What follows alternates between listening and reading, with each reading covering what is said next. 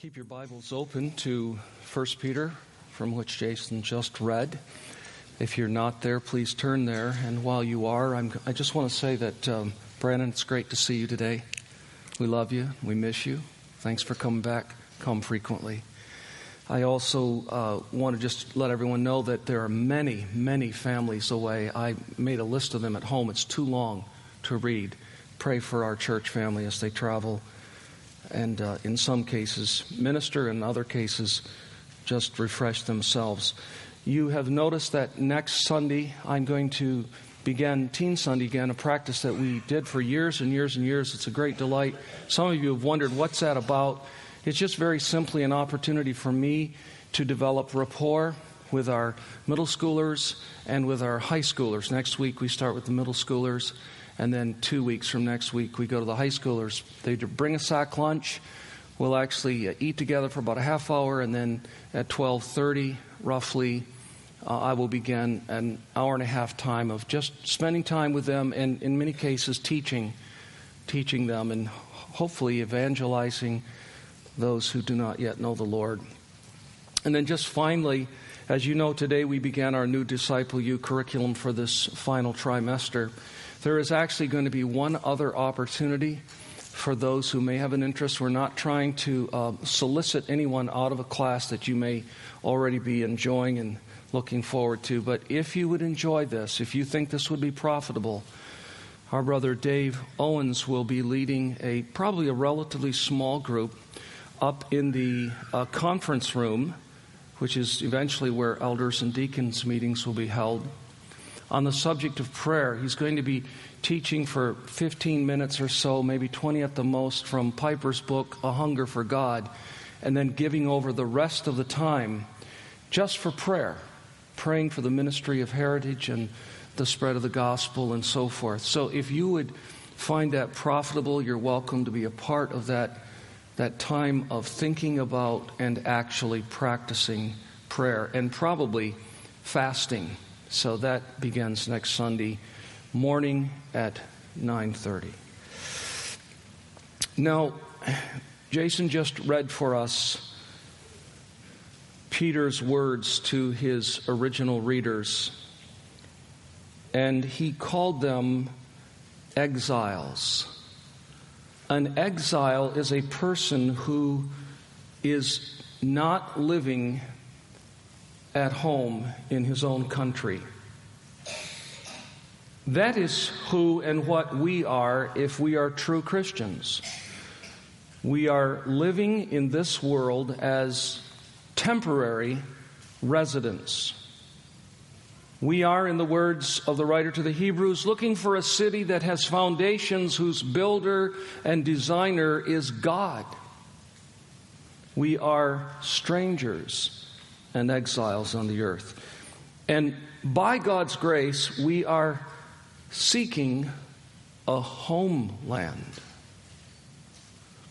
We can confess with the old gospel songwriter, and feel compelled to do so from time to time, by saying with him, you know, this world is not my home. I'm just a passing through. My treasures are laid up somewhere beyond the blue. The angels beckon me from heaven's open door. I can't feel at home in this world anymore.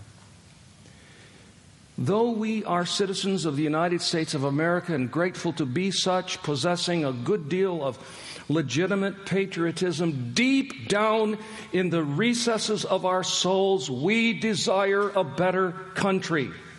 To quote again the words of the writer to the Hebrews. And as long as we are here as sojourners, strangers, pilgrims, aliens, temporary residents, we are to be on mission. That is what 1 Peter is all about.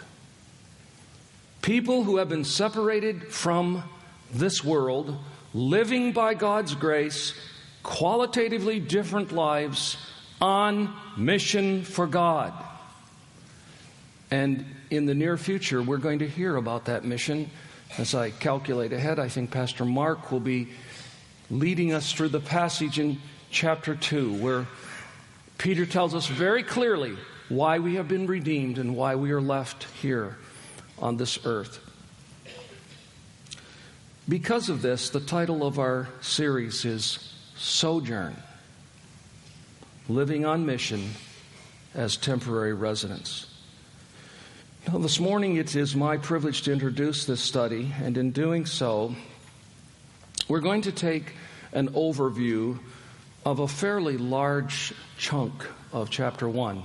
You know what it is already because Jason just read it to you, verses 1 through 9. And first we're going to consider very briefly in verses 1 and 2 Peter's greeting.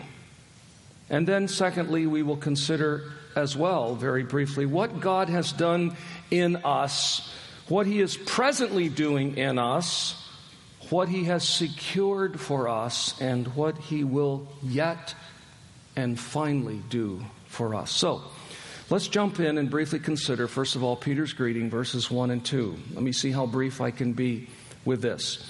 After identifying himself as the writer, Peter, in those days, they just identified who was writing and to whom the letter was written right up front. It would be like if we started writing letters that way, we'd say, Ted to John. So immediately, the reader knows who wrote and who he has in mind. This is the Apostle Peter, and I'm glad that it's Peter. I listened to a preacher this week who said if you won a contest and the reward would be to have a meal with any apostle of your choice, who would you choose to have that meal with? You would think perhaps most people would say the Apostle Paul, but this man suggested that Peter might be a better alternative because Peter's more like us. Paul is just so different. I mean, Paul is like, wow, really? Did God make a man like that? Yes, He did. But when you look at Paul and Peter and you say, who am I most like? Well, most of us say, I'm like Peter in many regards. Weak, impetuous, stumbling, sometimes wonderfully helped by God and so forth. I'm glad that Peter's writing this letter to us in a very, very pastoral kind of way. Well, after he identified himself, he identifies his readers, as you notice in verse 1, by calling them elect exiles of the dispersion. What's that?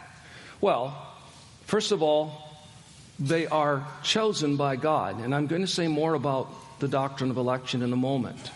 It has to do with His eternal choice of whom He will save. But I want to just for a moment quickly direct your attention to that word exiles again.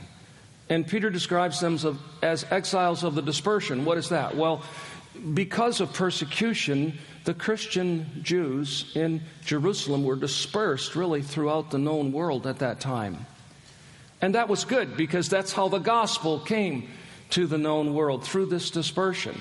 It would be like all of the citizens of Owensboro or Davis County somehow being forced to move to Georgia and Mississippi and Alabama and South Carolina, and then someone writing a letter to the former citizens of our community, and we would call them the dispersion. They've been dispersed. So these are the receivers of this letter. The Holman Christian Standard Bible translates this, I think, very helpfully. It just says, to the temporary residents dispersed. I like that, temporary residents. That's how those translators captured the idea of exiles. But it can be translated in so many different ways, as I've just mentioned. So these readers are, first of all, elect. They are, secondly, exiles. They are, thirdly, dispersed. And I just want to suggest that that's really who we are. Circumstances are different. Where are Christians today? Are they focused in one city, in one state, one nation? No, they're dispersed all over the world. And we are exiles.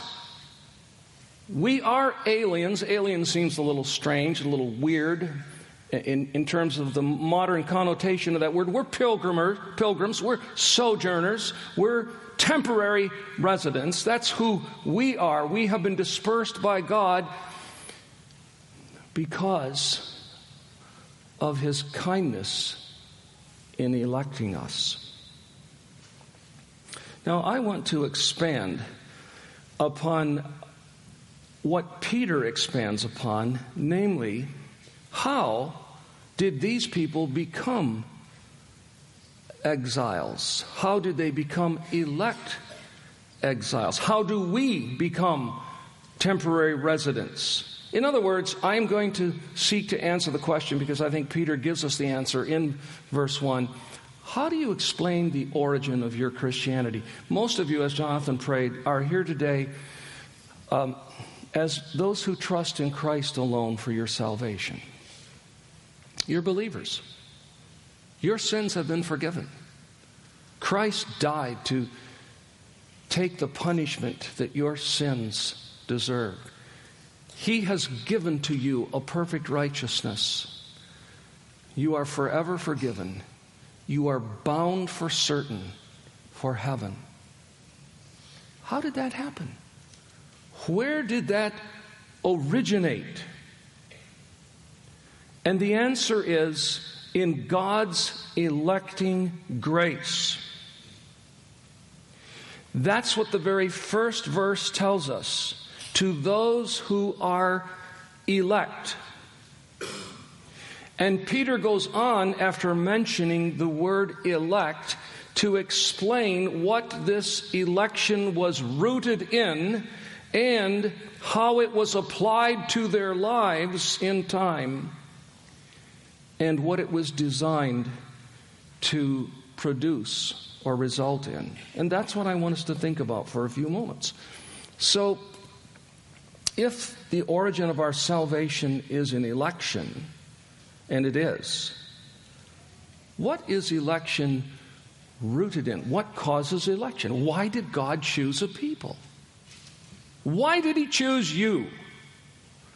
Peter answers the question. He says, to those who are elect of the dispersion, and he names the regions. By the way, that's just modern Turkey. Those regions, they're not cities, they're regions of modern Turkey. So if you just sort of parenthesize that, you can make the sentence read like this: to those who are elect according to the foreknowledge of God. Now, if you know anything about theology, you know that the doctrine of election is a controversial doctrine. There are people who hate it, which is an irony, because if you're a Christian, how can you hate the very reason you're a Christian?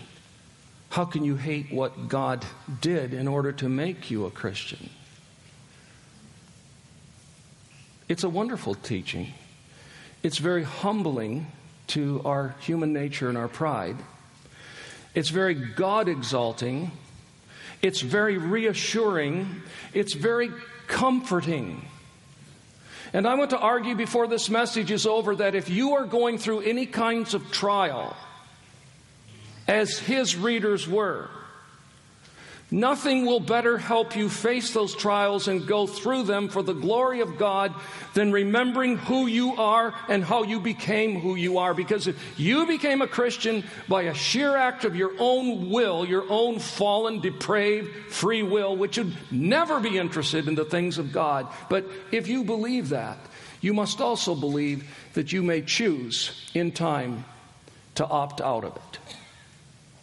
Because ultimately, it would mean you became a Christian because of you. But you did not become a Christian, nor did I, because of ourselves. It's a wonderful doctrine. But those who despise it like to pounce on that little expression, oh, that's the key to the solution right there, according to the foreknowledge of God. Yes, I believe in election. It simply means that God looked down through the tunnels of time, through his divine telescope, and he identified who it was that was going to believe in him. He knew every single one of them because his foreknowledge is absolute and perfect, and he just said, okay, that one's going to choose me, I'll choose him. She's going to choose me, I'll choose her. Those people are going to choose me, I'll choose them. And he chooses those who choose him. Well, if they're going to choose you anyway, Why do you need to choose them? They're already going to choose you. That puts salvation back into the hands of man. And it's a cheap, shallow, superficial effort to get around the humbling truth that God has chosen a people known only to himself, who from our perspective are without number. It is a vast number of people for reasons found solely in his own heart. And there was nothing wrong with it because everybody deserved to go to hell. It's no more wrong for God to choose an elect than it is for someone to decide to adopt a child or two or three out of an orphanage. And no one in that community has the right to say, what's wrong with those people? They can't do that. They got to choose everybody. That's wrong. That's discriminating. But you see, grace and mercy can discriminate. Because God has no obligation to save anyone.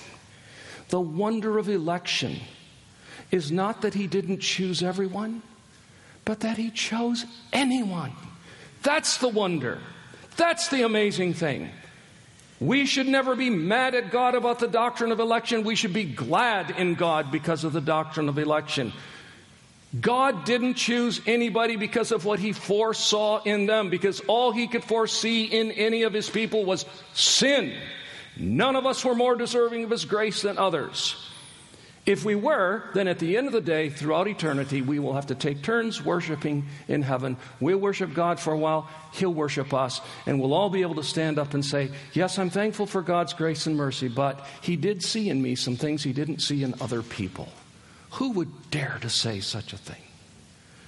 All God sees in any of us prior to what he does for us is sin and hell-worthiness. No, the word foreknowledge doesn't mean God's pre-science. It doesn't mean that he knows beforehand. Does God have that kind of knowledge? Yes, absolutely. He possesses an absolute foreknowledge from the standpoint of pre-science. He does know everything.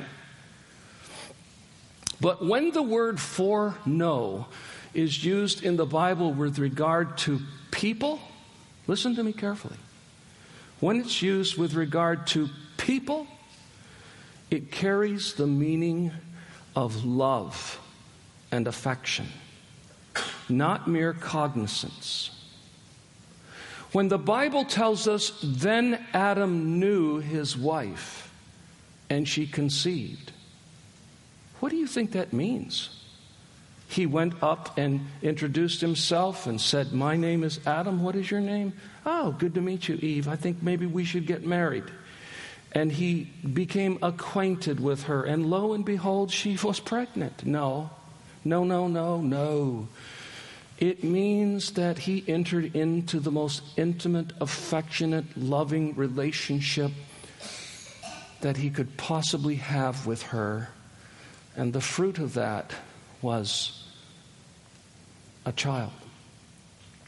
When God says to the nation of Israel, you only have I known among all the peoples of the earth, if you take the word know to mean cognizance, then you have to conclude God was not aware of the Egyptians.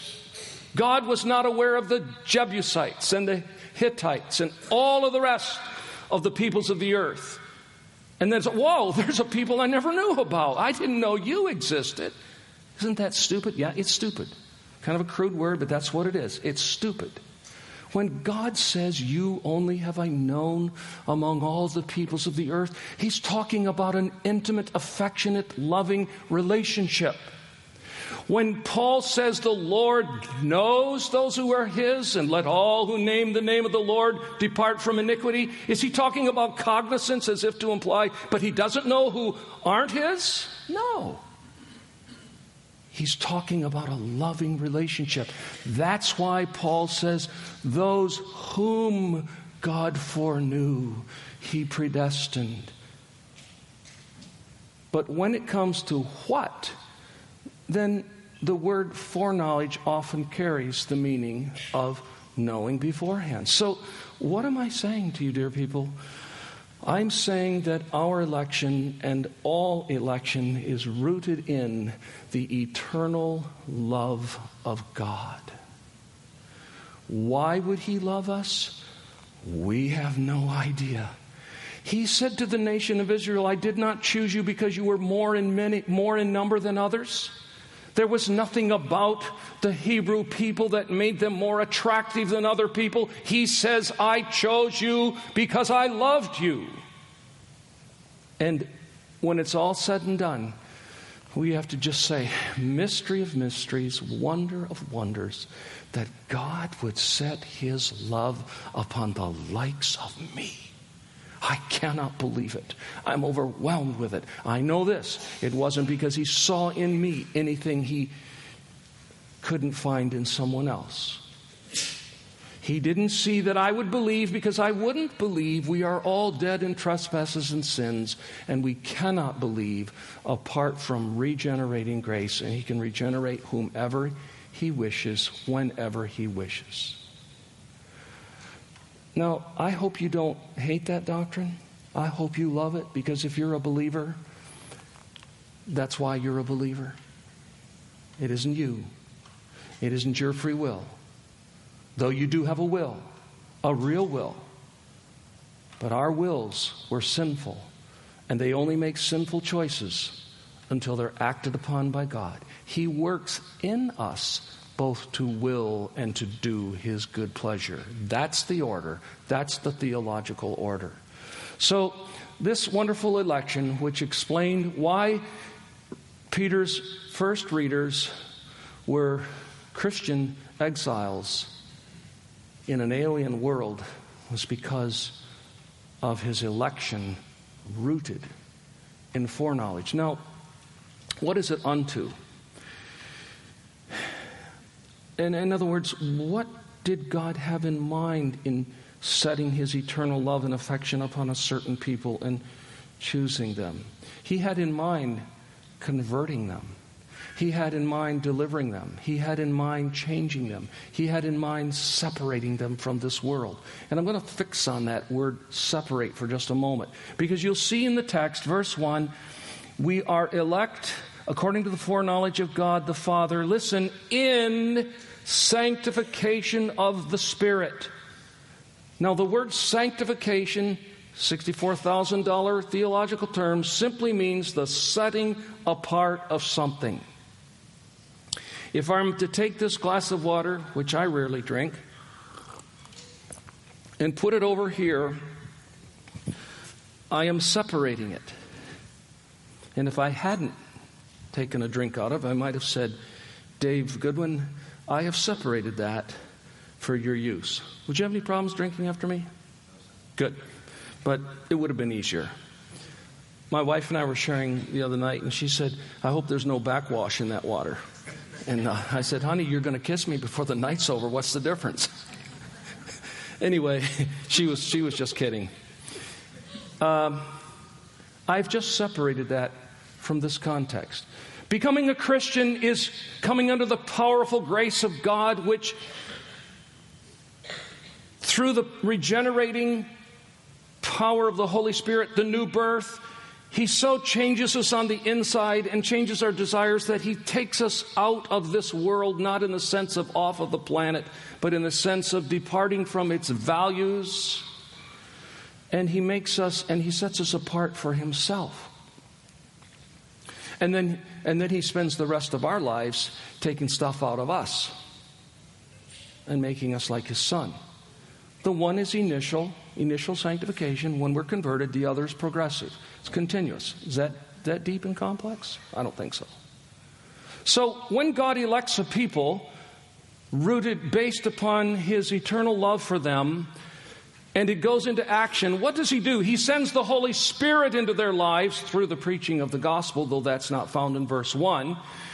And he causes them to turn from their sins and to flee to the Savior and to abandon their former way of living, so that it is true of them what Paul says is true of all Christians. If anyone is in Christ Jesus, they are a new creation. Behold, old things are passed away, and behold, all things are become new. We're new people. We have new values. We have new desires. We have new aspirations. We have new strength. We have a new attitude toward sin. We have a new attitude toward God's law. That law which we hated before, we weren't subject to it. We were hostile toward it. We say, I love it. I love to do the will of God. He wrote it on my heart. I'm a new person. So election is unto sanctification, that is conversion, salvation, the new birth, changed life, produced by the Holy Spirit. Now, what happens to people who experience this powerful work of the Holy Spirit in their lives? I'll tell you what happens to them. They run. Run? Yeah, they run. Where do they run to? What do they run from?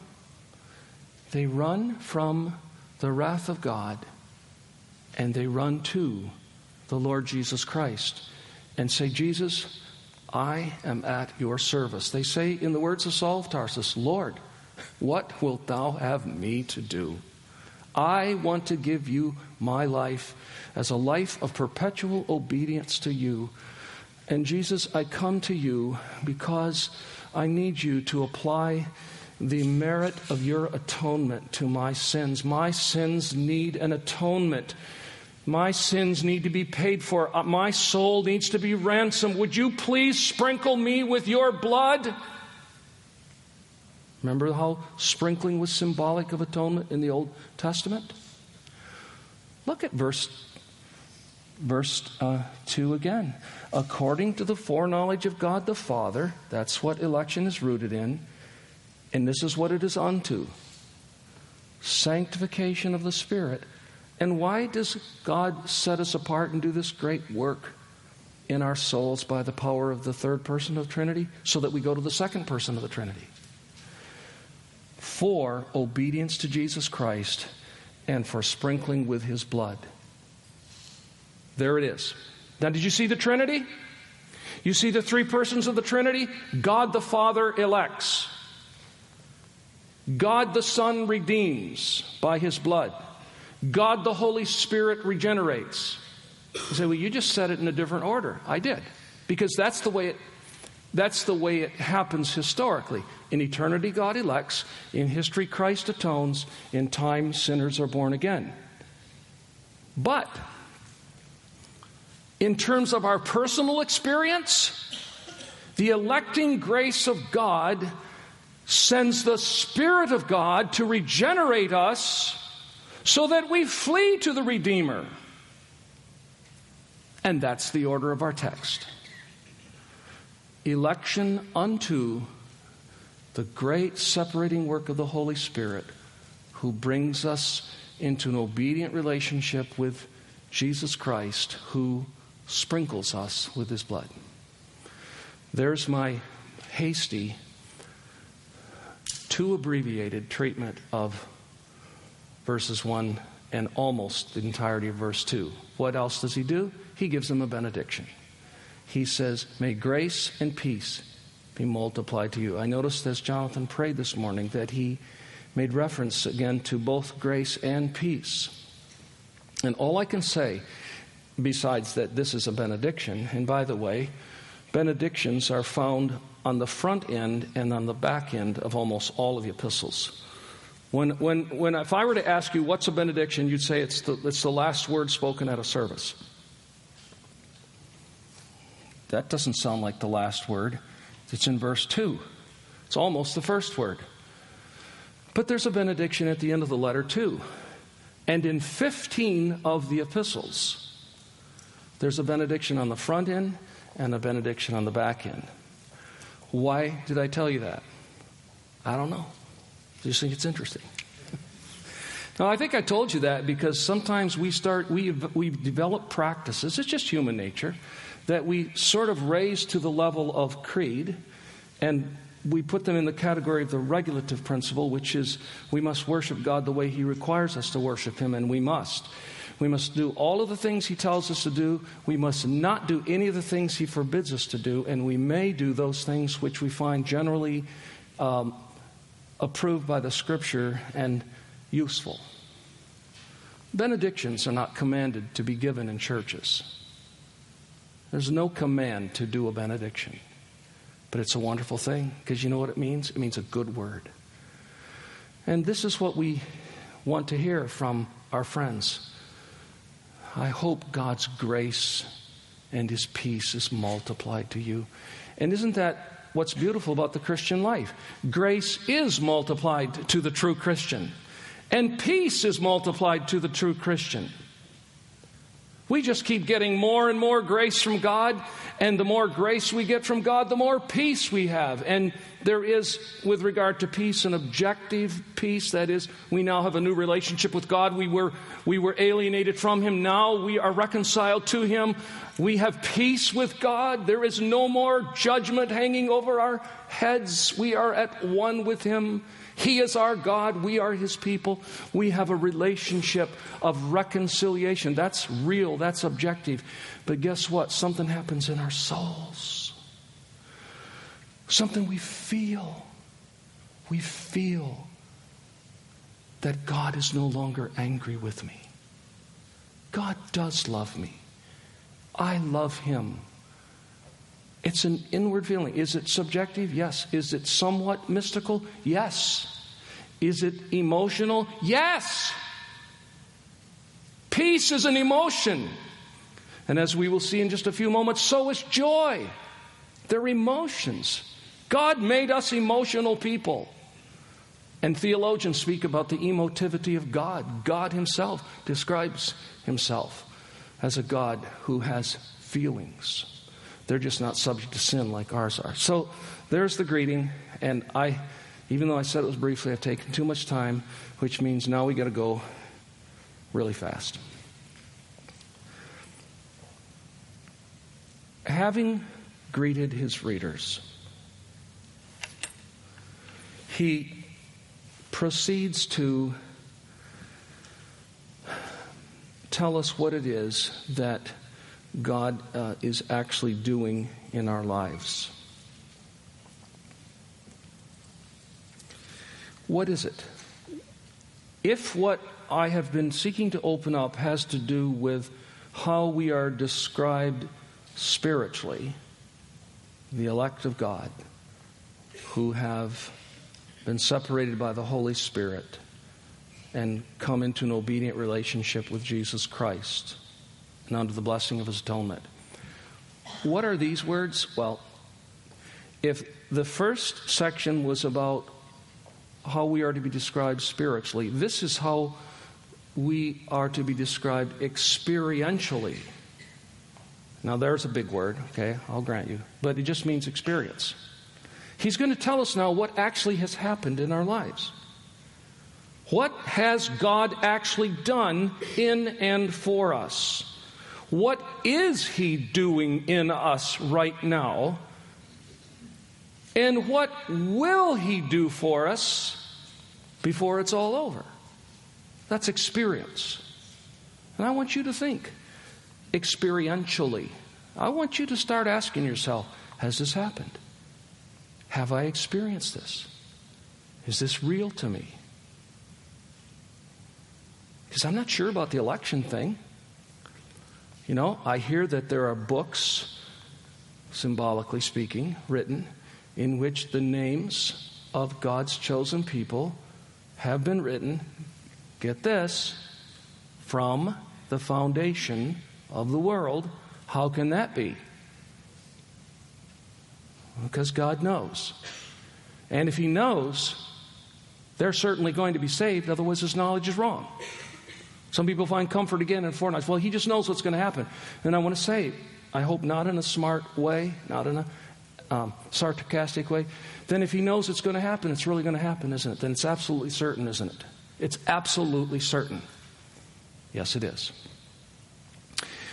But I want you to be asking yourself, how do I know if I'm one of God's elect? You should have a head start. You should be able to say, well, first of all, has my life been separated like that glass of water? Can I look at my life and say, God has really done something to me. He took me out of my former way of life, and He did He did bring me to trust in Jesus, and as best I know, He is my only hope, and I want to live in obedience to Him, and I'm trusting in His atonement. Good, that's great. Let me take you further. Here's what actually happens. Let's go back to the sanctifying work of the Spirit for a minute, because that's what Peter comes back to in verse 3. Notice he starts with a doxology. Blessed be the God and Father of our Lord Jesus Christ. It sounds like Ephesians 1. That's a doxology. It just means it's giving glory to God. The Greek word for glory is doxa. Why is Peter so excited? Why is he worshiping God? And why is he in particular worshiping God the Father of our Lord Jesus Christ? Because of His great mercy. Look at the rest of verse 3. Blessed be the God and Father of our Lord Jesus Christ according to His great mercy. Now, what has God the Father done out of the greatness of His mercy? Here it is. Here it is. He has caused us to be born again. Did you hear that? How do people get born again? They just choose to get born again? Here's what you do to get born again. No, you can't born yourself again. Nobody chooses to be born again. You do choose to trust in Christ. Don't misunderstand me. When the gospel is preached, you have a choice. You reject that gospel or you embrace it and choose to make Christ your only hope for salvation. I'm not talking about the exercise of the will. We do exercise our wills, but we just don't ever exercise them in the right direction until God first acts upon those wills because they are sinful. But the stress of Scripture is this: God caused us to be born again. God caused us. God caused us to be born again. That's what happens, the new birth. And He does this out of His great mercy. And when He did this with a view to actually giving us a living hope. Notice that? We are born again to a living hope. What is that living hope based upon? That living hope is based upon the resurrection of Jesus Christ from the dead. What is the living hope focused upon? Now follow me. I know I'm getting a little, I'm making you think, okay? What is the focus of the living hope? It's a hope. By the way, when the Bible uses the word hope, it doesn't mean I hope so. I hope it's not going to rain a lot more today. I hope our team will win. No. Hope in the Bible is a certain, confident, persuaded conviction that something is really, truly going to happen. What is the focus of the hope? Well, look at the focus of the hope is to an inheritance. Verse 4. We've been born again to a living hope. Just skip through the resurrection for a moment. To an inheritance. What's the inheritance? Eternal life.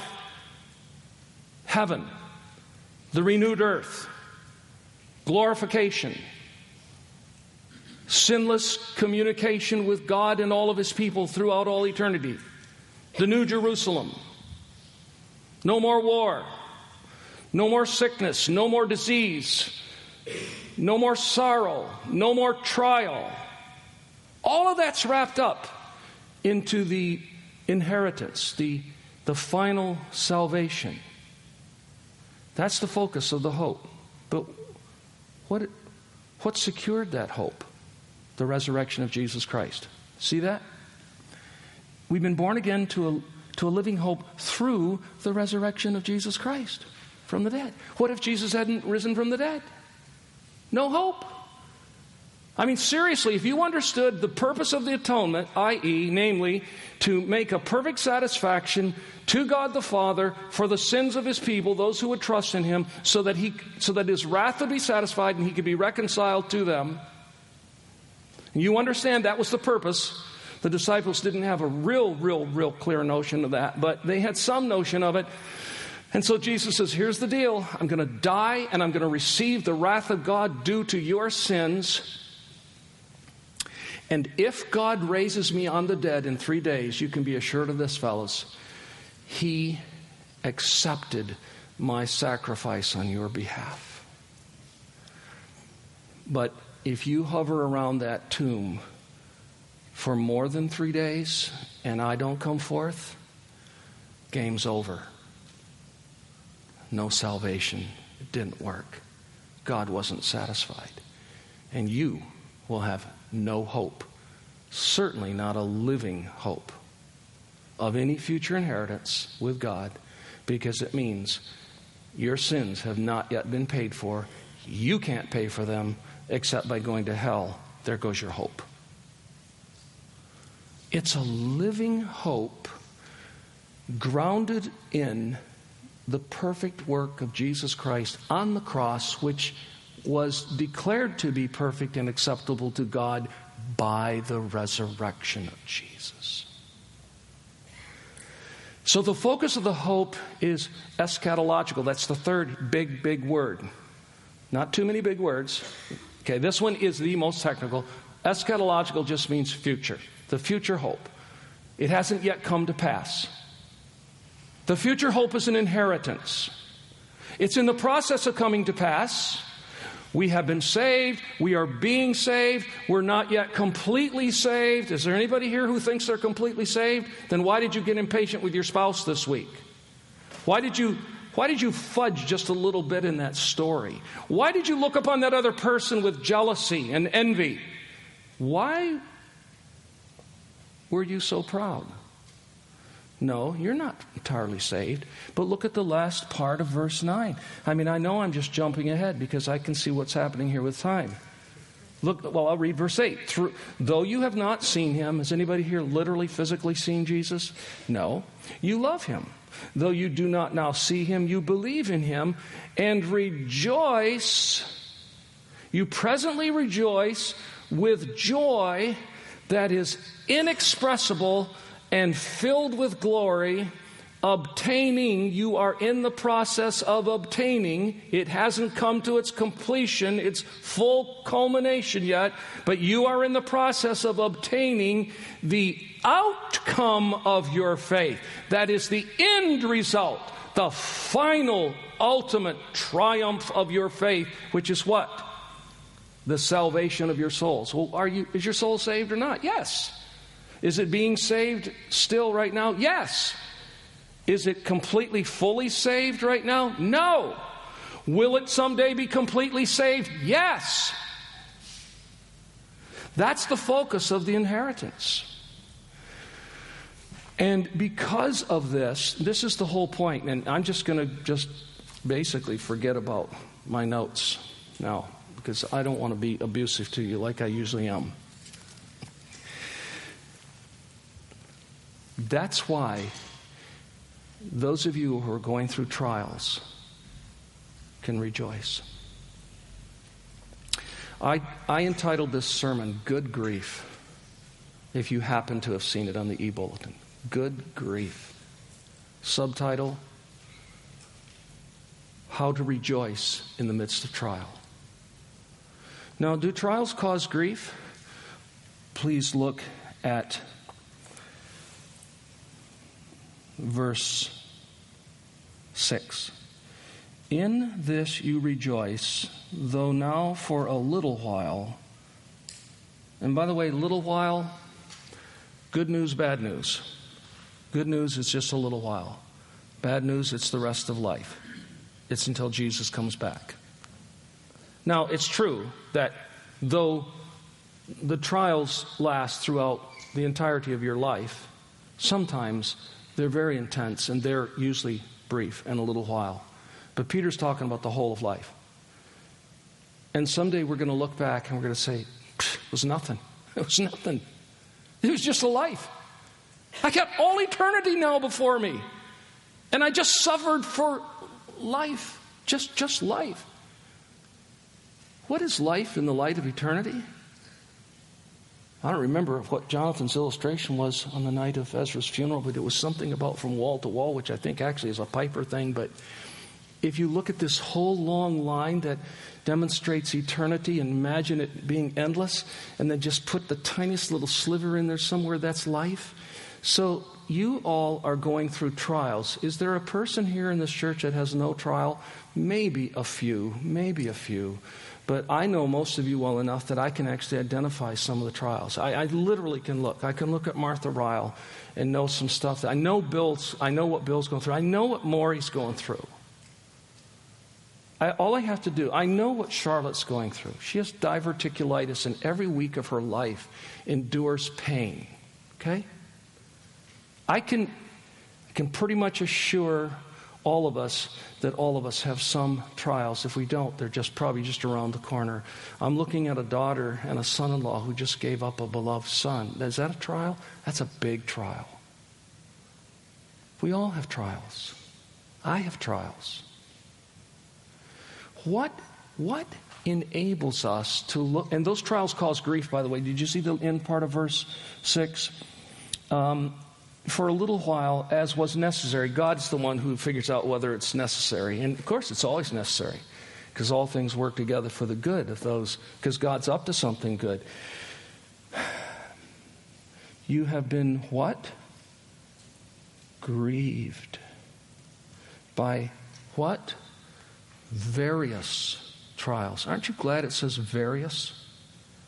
Because if it's just physical maladies, like Bill struggles with constantly with regard to, heart issues, or Charlotte with diverticulitis, or Joy with an unidentified lung disorder, then the rest of us say, well, I don't seem to have a physical problem, so I guess there's no comfort in that passage to me about trials. No, he says trials, various trials. Really, the Greek word actually literally means multicolored. And what do trials cause? Grief. Grief. Grief. But guess what, folks? Grief is good. Good grief. Yeah. All grief for a believer is good. That's why he says in verse 6, in this you rejoice. In what? In your trials. Are you kidding me? Christians rejoice in their trials? Yep. You know why? Because it gets their minds off of now and makes them think of later. It gets their minds on the inheritance. It gets their minds on the full salvation. It takes their minds back to election. I can make it through this. God set his love upon me from all eternity. He sent his Son to die for me. He sent the Holy Spirit to sanctify me. He has caused me to be born again unto a living hope. I have a living hope. I can make it through this because it's only for a little while. Well, what if it's the rest of your life? That's only a little while. I have an inheritance. Well, how solid and sure is that inheritance? It is incorruptible. It is undefiled. It is unfading. It is kept in heaven for me. You mean your inheritance is that sure? Yes. And guess what else? I am being kept for it. It is being kept for me. I am being kept for it, because Peter says that the faith that I have, which in time after testing will prove to be genuine, like gold that is heated in the furnace, is made more and more pure. My faith will not only be tested, but it will be proven to be true faith for my honor and my glory and my praise, but especially for the glory and the honor of God's praise. It's absolutely certain. And Peter said that I am being kept. My faith is being guarded, kept by the power of God. Now, wait a minute. What's being kept? The inheritance or me? Both. The inheritance is undefiled and uncorruptible, and unfading, and my faith, because it is a gift from God. That's what the Bible teaches, doesn't it? For by grace are you saved through faith, and that not of yourselves. It is the gift of God. The gift that God gave me, He preserves, and my faith continues. That's called the doctrine of perseverance. We must persevere, but we shall, because God gives persevering grace. So back to the question, how do you make it through these trials? Through the living hope. Through the living hope. Through the living hope, which is rooted in the resurrection of Jesus, proving that His atonement was accepted by God. What is the focus of that living hope? An inheritance. You really believe in it? How long are you going to believe in it? The rest of my Christian life? How do you know that? Because God's going to keep my faith.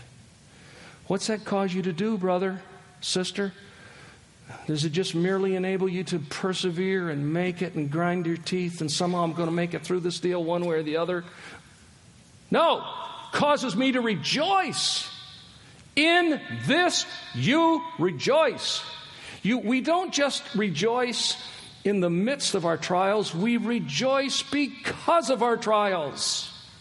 Because they take our mind off of us and they put our focus on what Jesus died to secure and purchase for me.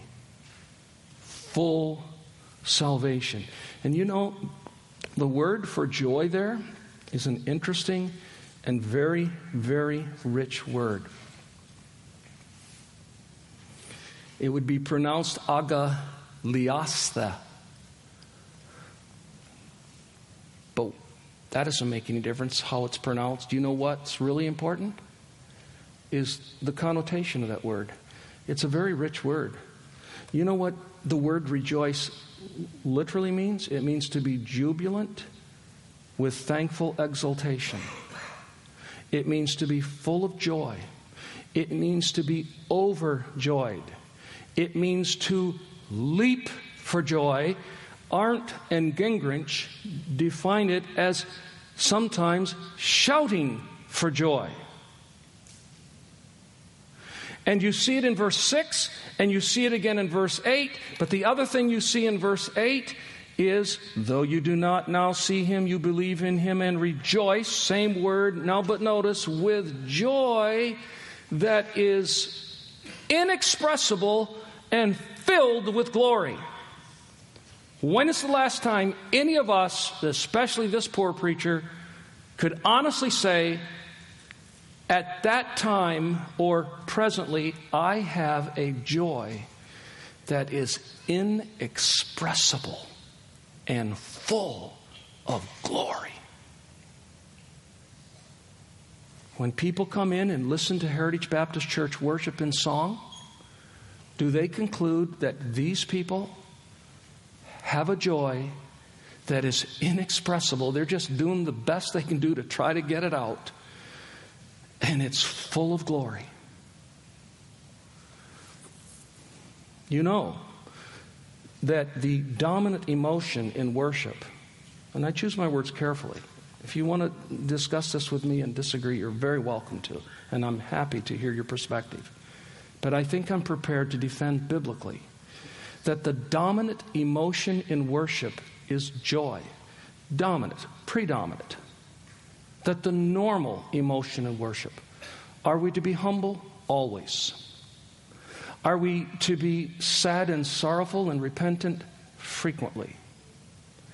But generally speaking, and I ask you folks this question in order to make my point, who are you? Who are we? Biblically speaking, who are we? We're the people of God. Did you hear what you just said? Could you be more precise in theological? We're the elect.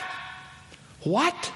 God set His love on these people from all eternity and sent His Son to die for them and sent His Holy Spirit into them to bring them to life so that they would flee to Jesus, and has adopted them into His family and has promised to be their provider and to be faithful and to guide them through all of their life, and has given them His Word and given them the fellowship of believers and given them the local church and given them the ordinances like one of them will observe tonight.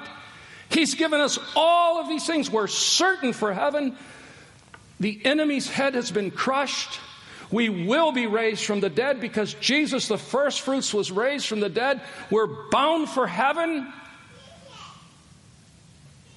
And we aren't exuberant. And joy is not the dominant emotion of our Christian life. You say, well, Pastor, I think you're talking about emotionalism. You're right. I am. Because guess who made us emotional people? And the purpose of truth is to touch the emotions. And by the way, part of the purpose of music is to stir the emotions. One of the brothers said to me recently, he said, I don't want to just be stirred by the truth. I do want the truth. We need to be content, truth-driven people forever, ever, ever. But I want the music to stir me. And I could just hear some people saying, that's emotionalism. Music shouldn't do that to you. Oh, really? Why'd God create it? Just so that we could have something to sing words to? Really?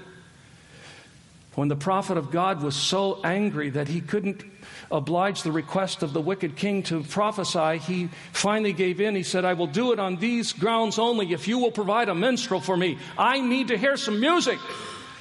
He didn't ask for a choir. There were no words. God has ordained music to stir us. So, yes, they affect the emotions. God willed it to be so. Is there such a thing as emotionalism that we should avoid? To be sure. But the opposite extreme should be avoided as well. And that is, I'm scared to death of emotions. Will you please tell me what joy is? Take it out and weigh it for me, if you will, please, and tell me how much your joy weighs. Say, I can't do that. Why? Because it's an inward thing. It's subjective. It's mysterious. It's an emotion. I want this church to sing to God with emotion. I want us to cry for our sins with emotion. And I want us to rejoice over our salvation with emotion. Here's what I want. I want us to sing and to worship with a joy. Can a person dare to say this? That is inexpressible and full of glory. Yes. That's why God chose us. That's why He regenerated us. That's why He brought us to Christ. And those are the people who can sojourn in a grievous, sorrowful, trial-filled, wicked, vile, opposing world in such a way as to make Christianity look attractive. And as I said, we're going to see that we are sojourners. We are temporary residents on mission. And the mission is to declare the glories of our God. Let's pray together. Heavenly Father, thank you for this passage, which I would be the first to acknowledge has not been adequately dealt with. And so little justice has been done to its glory, and yet we believe that what has been said and thought is found in the text. And we pray that you will help us to remember who we are. We are, by your grace, elect exiles who have been called by the Holy Spirit into a saving relationship with Jesus Christ and given a living hope concerning an inheritance that is absolutely certain. Please help the dear people in our church who are going through various trials and struggles, some physical, some circumstantial, some having to do with financial pressures, some having to do with marriage problems, some having to do with children problems, some having to do with employment problems, some having to do with depression. Lord, you know what the trials are. And we simply pray that you will help all of us to rejoice in the midst of our grief with a joy that is unspeakable and full of glory, because our eyes are really fixed on something that's going to happen before we could believe it. the complete final salvation of our souls. Lord, be gracious to any here who've never trusted in Jesus. They're going through trials too, but they have no hope. They have a hope, but it's not a living hope. It's a false hope. It's a deceiving hope. It's a man-given hope. It's not a God thing. And they have it robbed from them again and again and again and never really quite figure out that none of their hopes are living because they don't yet know you. Be gracious. May today be a day of salvation for some in our midst. We pray in Jesus' name. Amen.